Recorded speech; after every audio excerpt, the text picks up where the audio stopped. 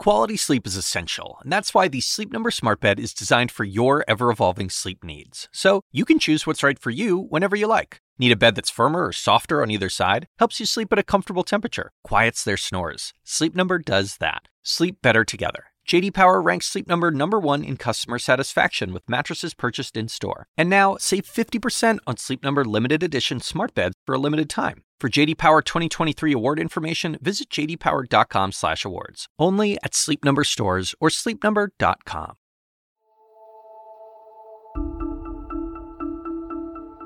If you can, I'd like you to think back to the start of the COVID-19 pandemic. It was early 2020, and it was a scary time for everyone. In part, there was just so much we didn't know. It was an uncertain time for me as well. I was trying to cover the pandemic day in and day out on television, and also on this podcast, which back then was called Coronavirus Fact versus Fiction. I have to tell you, I've been a doctor for 30 years now, and up until that point, outside of HIV/AIDS, I had not really seen a brand new disease class emerge so quickly, so transmissible, so dangerous, so deadly. There was a lot to learn, and we all had to do it quickly. So now flash forward to 2023, more than 3 years later, and the truth is, we are all still learning. Perhaps no aspect of this pandemic has raised more questions than this mysterious phenomenon now known as long COVID.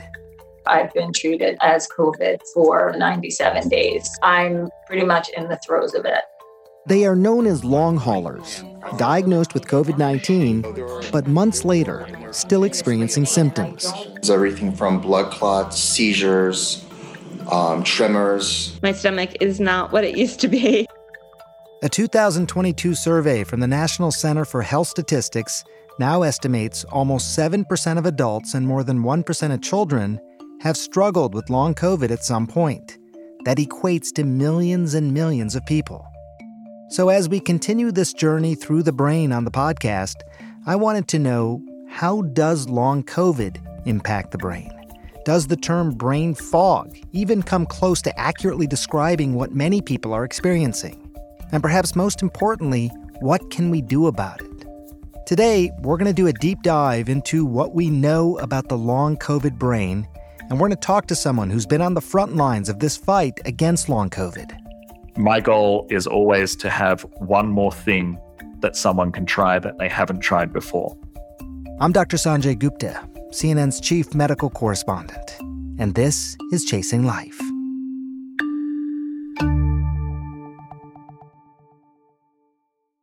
Okay, before we go any further, I thought it was important for you to hear directly from someone who has been dealing with long COVID.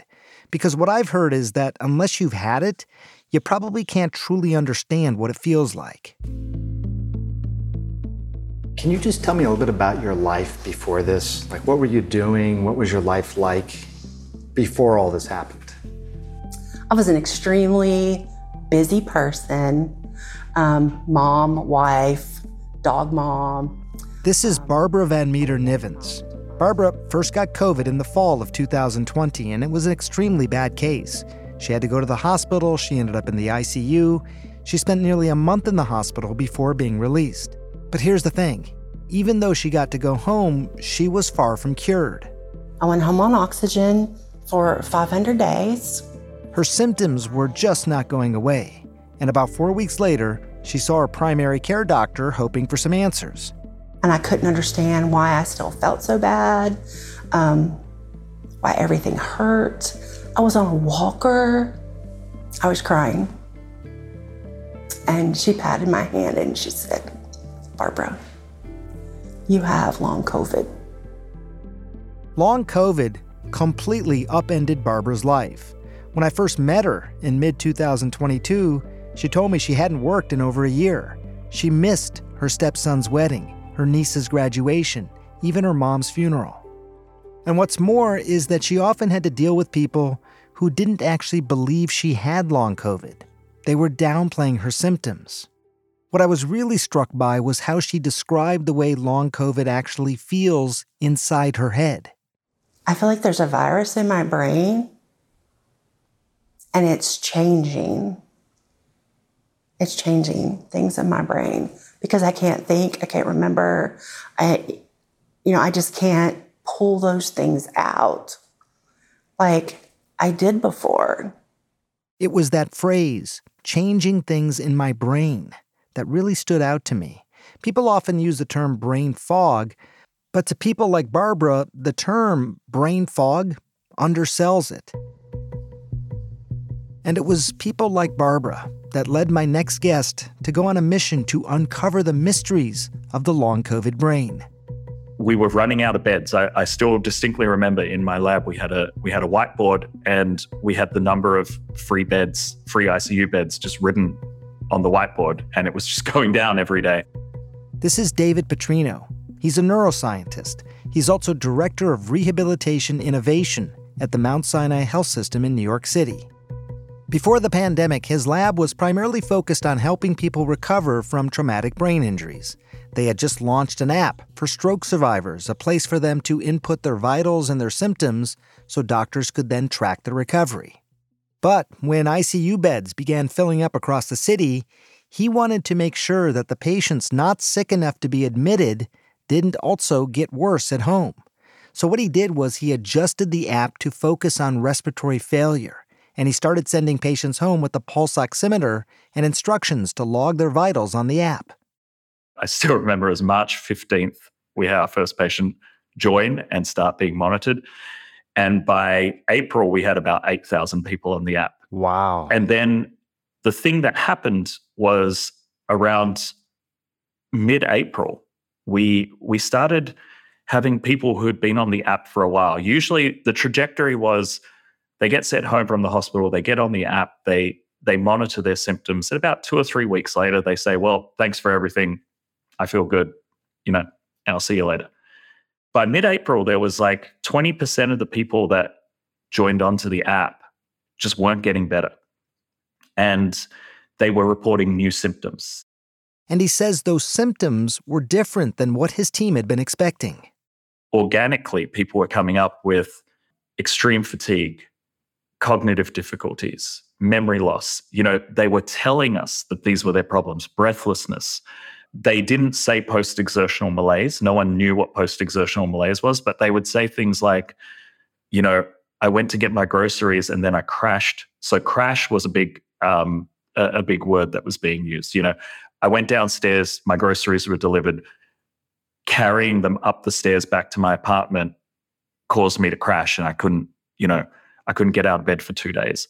And I still remember we huddled as a group and we said, what are we going to do? We don't want to tell them to leave the app, but also the app isn't helping them. This is something else. Let me ask you a fundamental question. So you got these patients who you're following on this app, and they're starting to describe other symptoms. How do you separate them out from people who may not have had COVID, but are just dealing with a very significant amount of tumult and anxiety in society at that point? I mean, how do you say for sure this is due to COVID, that this is even long COVID? I'm not suggesting it isn't, but I'm just saying as a control group, what was your control group here? Well, control group is a term that we would use in research, right? The wonderful thing is we were running a clinical program, which gives us perfect license to say the one thing that all long COVID patients want to hear, which is, I believe you. In the early days when we had thousands of people on the app and several hundred were saying all of these symptoms, we didn't really need to say, oh, that's long COVID and this is PTSD or some sort of anxiety or depression due to, the very rightly so, the world burning down around us all. In the moment, we just had to say, okay, well, let's bring you in for an evaluation and let's talk through your symptoms and let's get a sense of what's going on. And what that got us very good at was learning to characterize all the different symptoms that we were seeing, because we were very exacting about it. Okay, you have fatigue. Let's measure your fatigue with a fatigue severity scale, because I want to know how much fatigue. It's not good enough for a clinician to say, oh, you're fatigued, and then write down patient complains of fatigue. But meanwhile, you're not really asking how fatigued they are. What is the nature of the fatigue? Same with cognitive impairment. It's not good enough to write down brain fog in your notes. You know, okay, is it executive function? Is it short-term memory? Is it long-term memory? What is the nature of the cognitive impairment that this person's reporting? And let's measure it. What about the brain itself? I mean, what can we say at this point happens to the brain after COVID, at least in some patients? Yeah, you know, we're starting to learn a lot more about what is happening in the brain during an acute COVID infection. There was a truly alarming paper that was published in Nature about 2 years ago now, where a bunch of scientists in the UK actually looked at brain imaging in not just people with long COVID, but everybody who had had COVID. And they showed alarming changes in brain size, as well as changes in cognitive function after a COVID infection, even if the person that they were studying didn't necessarily consider themselves to have long COVID. Their brains had been changed. And that was followed up with a study that myself, Akiko Iwasaki, we were both really fortunate to team up with Michelle Mongi from Stanford University. And we published a paper showing that when you infect rodents with a mild form of COVID that only affects their lungs, we were still seeing chemical changes in the brain because of the proliferation of these chemicals called chemokines that then went into the brain and caused damage to the microglia, the cells that hold together our brain cells. And that was extremely alarming because when we published that work and we saw this one chemokine that seemed to be the culprit causing a lot of the microglial activation, it was called CCL11. When we tested our long COVID patients for CCL11, we saw that it was overexpressed primarily in the folks who had cognitive impairment, meaning that there is some direct brain activity going on, even if the virus doesn't make it into your brain. So we understand that even the systemic changes that can occur in long COVID can cause direct damage to the brain. Basically, what Petrino is saying is that the virus can cause direct impact on the brain, even if it doesn't directly attack the brain itself. That's because chemokines, which are small signaling proteins, unleash a chemical reaction that can reach the brain and damage the very scaffolding for the brain cells themselves. And then there are the dangers to our circulatory system, our blood vessel system. We're also, of course, seeing a lot of research around inflammation of the blood vessels that causes these small circulating entities called microclots, which are, very, very small clots. They're not large enough to block a large blood vessel, but they are large enough to block small vessels.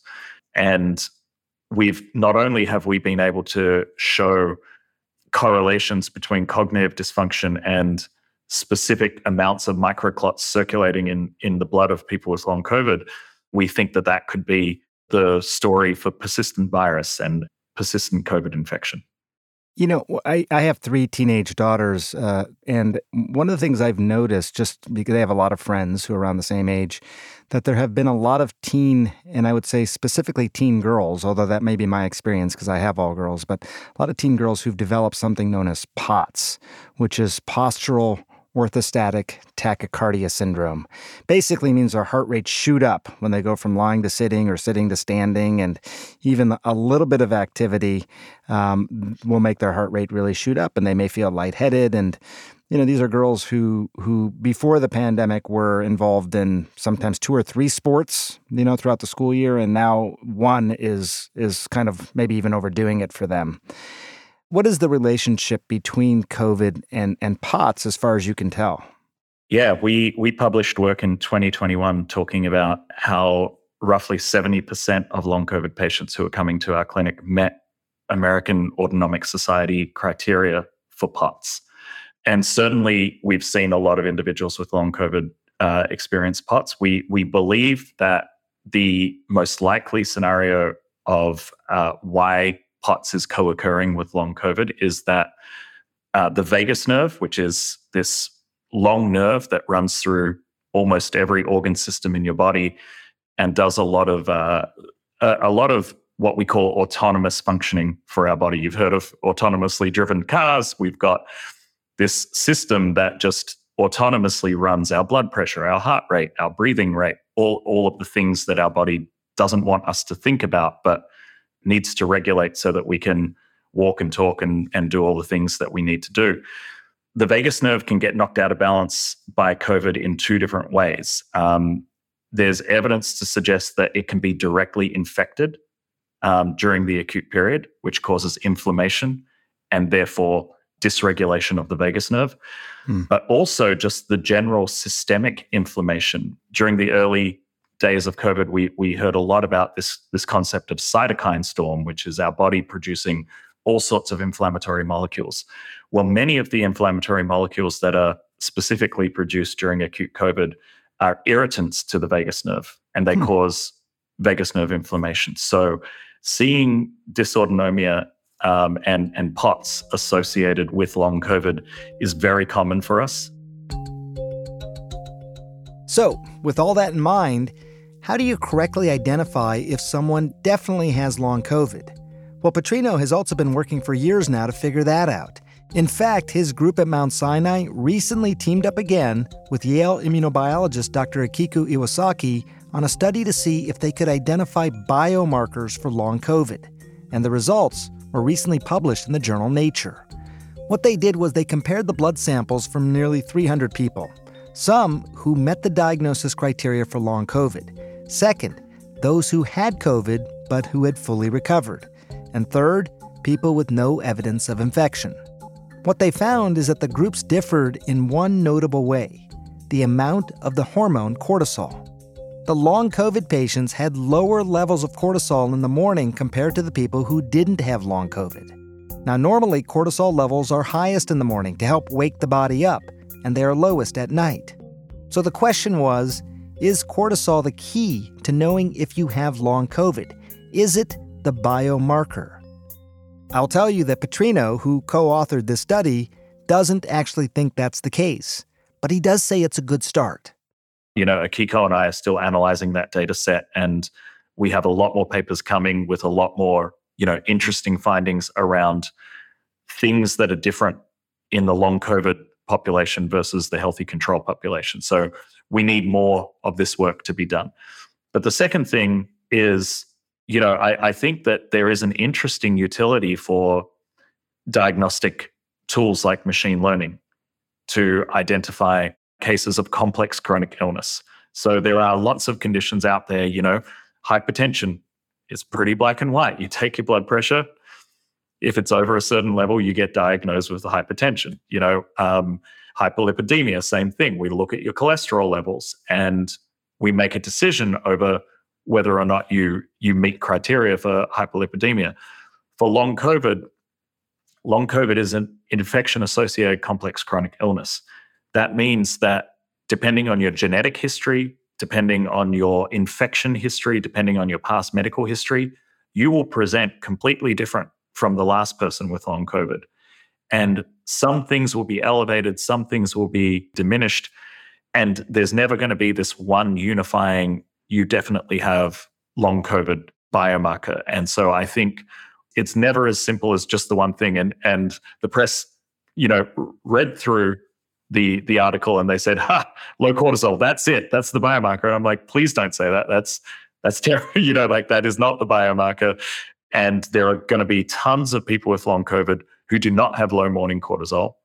And we don't want to have them get edged out of a diagnosis of long COVID, which is why we need to keep doing the research that we're doing and keep pushing forward. Yet another study published just last month found that long COVID was actually associated with low levels of the neurotransmitter serotonin. That was yet another lead for researchers to try and chase down. But as Dr. Petrino and others continue their research, I guess the question is this: how do you move forward when the world seems to have moved on from some of these COVID concerns? Frankly, it hasn't been worked into the risk equation for most people. Most people are thinking, how do I avoid acute COVID? And if you get acute COVID, it's very binary. Did I die? No. Okay, well then I got through COVID unscathed. We'll be right back. This podcast is supported by Sleep Number.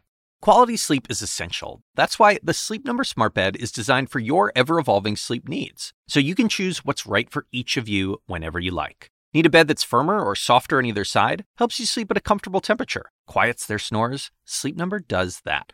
Only Sleep Number Smart Beds let you each choose your ideal comfort and support, your Sleep Number setting.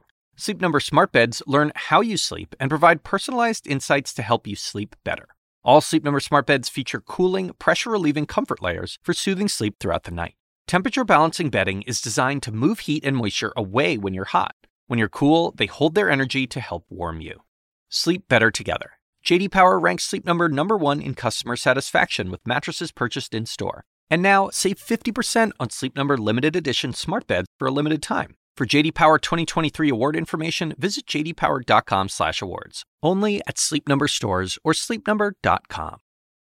The Assignment with me, Audie Cornish. So there have been arrests, suspensions, disciplinary hearings. They're shutting down graduation events. At this moment, the part of the protest that are admirable are young people calling attention to atrocities. Michael Roth is the president of Wesleyan University. I would like to make a space for them to do that, as long as that space doesn't prevent other people from pursuing their education. Listen to The Assignment with me, Audie Cornish, on your favorite podcast app. And now back to Chasing Life and my conversation with neuroscientist and long COVID researcher, David Petrino.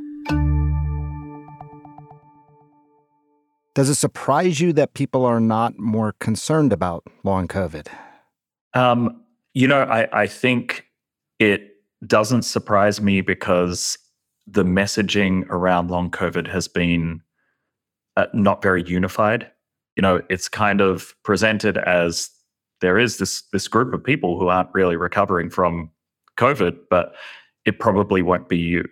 And so I think, one of the things that we always try to message on is the idea that we have no idea who is going to go on and get long COVID. And now in 2023, our long COVID clinic is getting swamped with people on their third or fourth infection, and they got through their first few infections just fine, no worries. And this is the one that got them, and they can't seem to recover. So we advise caution, we advise infection prevention using all the tools in the tool belt.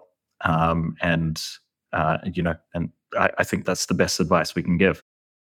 Part of the reason I really wanted to do this podcast was exactly what you said, the unified message.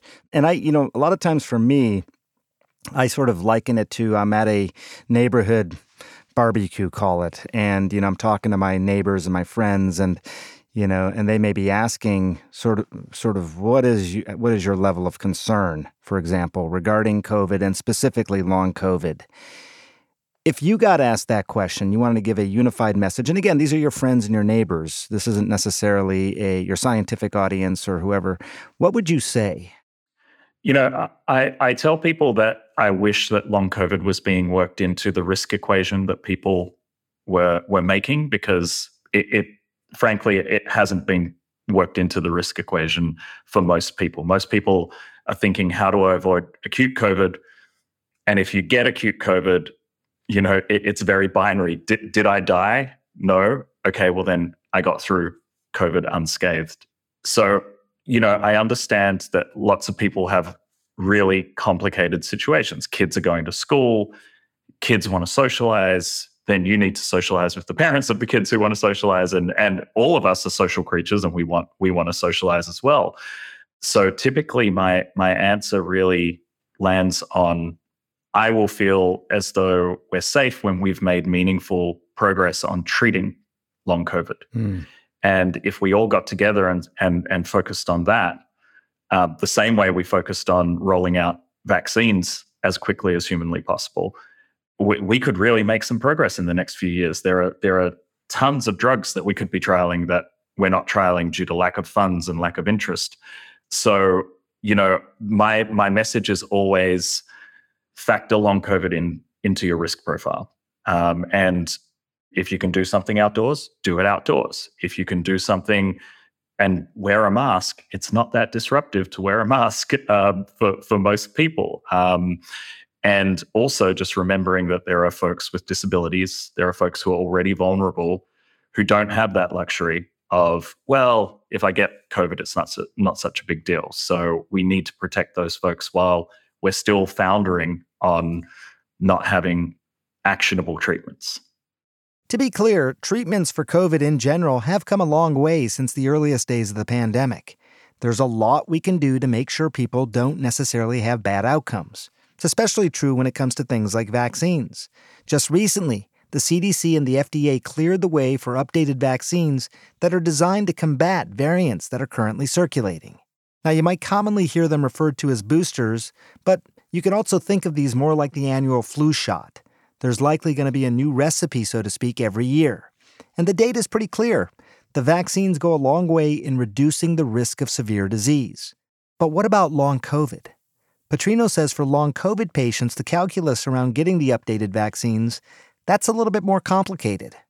We still recommend people get vaccinated because it still demonstrably decreases your risk of getting infected, and getting infected is much more dangerous and much more of a risk factor for long COVID. But we are starting to become cautious around folks with long COVID taking mRNA vaccines, because many folks with long COVID show very clear signs of viral persistence, meaning that their body is unable to clear the SARS-CoV-2 virus after an infection. So the idea of further injecting your body with mRNA spike proteins, we do need to have a rational conversation around the fact that this may not be good for people who already have circulating spike proteins causing damage. That doesn't mean that we're anti-vaccine. We're very pro-vaccine. We acknowledge vaccines are incredible tools for infection prevention, but we also have to acknowledge that there is a whole body of science emerging surrounding these folks who have not been able to clear the SARS-CoV-2 virus and who very observably get worse when they try and take a booster. And so absolutely, we should be understanding the effect that mRNA vaccines can have and trying to mitigate some of that harm. I think that's really an important message. I mean, I think what people hear from the CDC, and I guess this goes to your unified message point, is that people should still get the boosters because it could decrease the persistence of their long COVID symptoms. That was on one of their advisories, I guess, several months ago. You know, I think for a lot of people listening who say, look, I may have mild, not dramatic, but mild long COVID symptoms. Boosters coming up now because it's the fall. Should I get the booster or not? And if you're at that barbecue, talking to Dr. Petrino, what does Dr. Petrino say? Yeah, you're asking, this is a fraught barbecue asking me all sorts of hard questions. Well, do you get all these, I don't know if you get these questions all the time. I do get these questions all the time. And, and it's a fair question. And my position on this tends to look to history. So at this point, lots of people with long COVID have had many boosters, and they know what their symptoms do when they have a booster or not. And so the first question I usually ask folks with long COVID when they're asking, should I get a booster, is, have you had a booster before? And did it make your long COVID symptoms worse? And I usually get a very definite yes or no to, answer to that question. And if they say yes, my recommendation is, look, take appropriate precautions, avoid situations where you're at risk of infection. And I would say, don't set yourself back with a booster right now. But if they say no, then I say, well, a booster might flare your symptoms, but getting COVID definitely will flare your symptoms. So from my perspective, I think it's just important not to speak in absolutes, because these are complex problems. They're not simple, settled science. We're learning as we go, and you can't boil down a complicated message into 10 seconds. We're also learning about who is most at risk for long COVID. For example, studies have shown that women have a higher risk of developing long COVID than men, which Petrino says is probably due to hormonal cycling that women experience. He also says there is a big concern when it comes to children. We've never really seen that kids are immune from long COVID ever. We were always noting in the epidemiological studies that kids were seemingly less likely to go on to develop long COVID. But one of the things that I'd say, having run the clinic for so long now, is that I would even question that because, many of the symptoms of long COVID are just hard to verbalize or vocalize for a child. So what's interesting is across the board, the most common symptom that parents come to our clinic with when suspecting long COVID in their kids is a tummy ache, persistent tummy ache. That seems to be, because we see a lot of GI issues in long COVID, and that seems to be the thing that, parents notice that, and then when you start asking the parent, well, have you noticed changes in energy? Do they seem to be sleeping more? Are they a bit more fatigued? Or are they a bit more emotionally labile because they're so tired all the time? Do they sort of run around and then crash? Then you start going down the list and the parent's like, yep, that's all happening. And so I definitely think it's been a minimized area because we've wanted, everyone needs to go back to school, go back to life. Don't worry, kids don't get affected. I don't think that that's accurate. What do you tell people who are listening to this and say, look, I think that maybe I have long COVID. I have not been the same since my infection. I'm, have some of the symptoms that Dr. Petrino is describing. What should they do?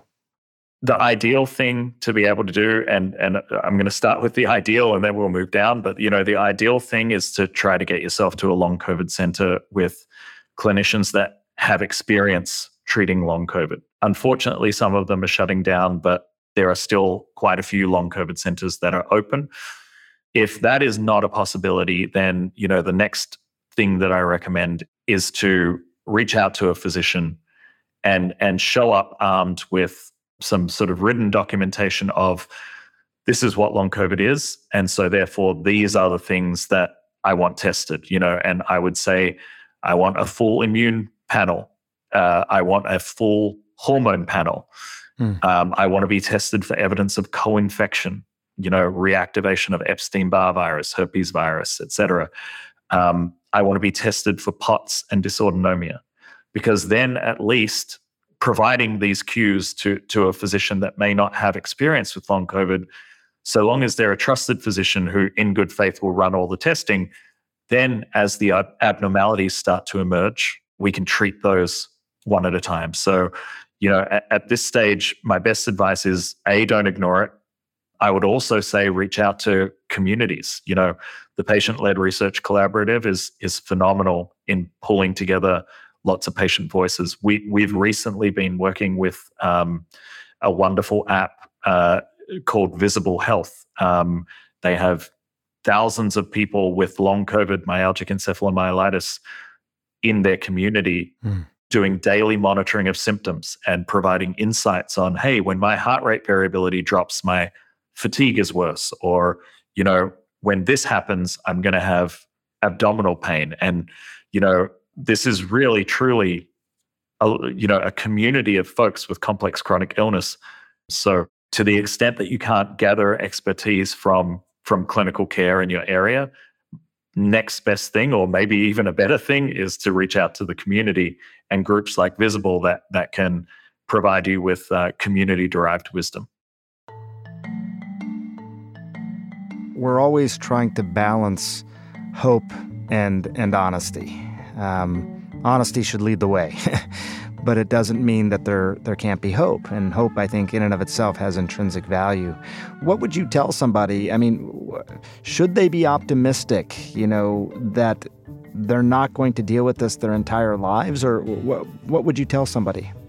What I tell my long COVID patients is the same as I tell my folks with spinal cord injury and stroke, which is, we're with you. We're going to keep searching for new interventions. And in the meantime, I promise you that some of the interventions that we already have to offer will at least make you feel a little better. So we're going to start there, small progress, and we're going to shoot for big progress. And I'm not going to give up. My team's not going to give up. My goal is always to have one more thing that someone can try that they haven't tried before. Through that process, we haven't run out of ideas yet. We've got more ideas than we've got time or bandwidth to trial. And so I think that the future is hopeful. Next time on Chasing Life. I actually think depression evolved as a way of helping us cope with adversity, even though it's very painful. I don't endorse depression as a good thing, but I actually think that it is part of our deepest human inheritance, is this capacity to get depressed. That's next time. Thanks for listening.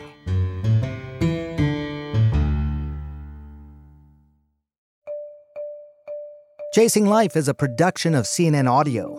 Our podcast is produced by Aaron Mathewson, Madeline Thompson, David Rind, and Grace Walker. Our senior producer and showrunner is Felicia Patinkin. Andrea Kane is our medical writer, and Tommy Bazarian is our engineer. Dan DeJula is our technical director, and the executive producer of CNN Audio is Steve Lichtai. Special thanks to Ben Tinker, Amanda Seeley, and Nadia Kunang of CNN Health.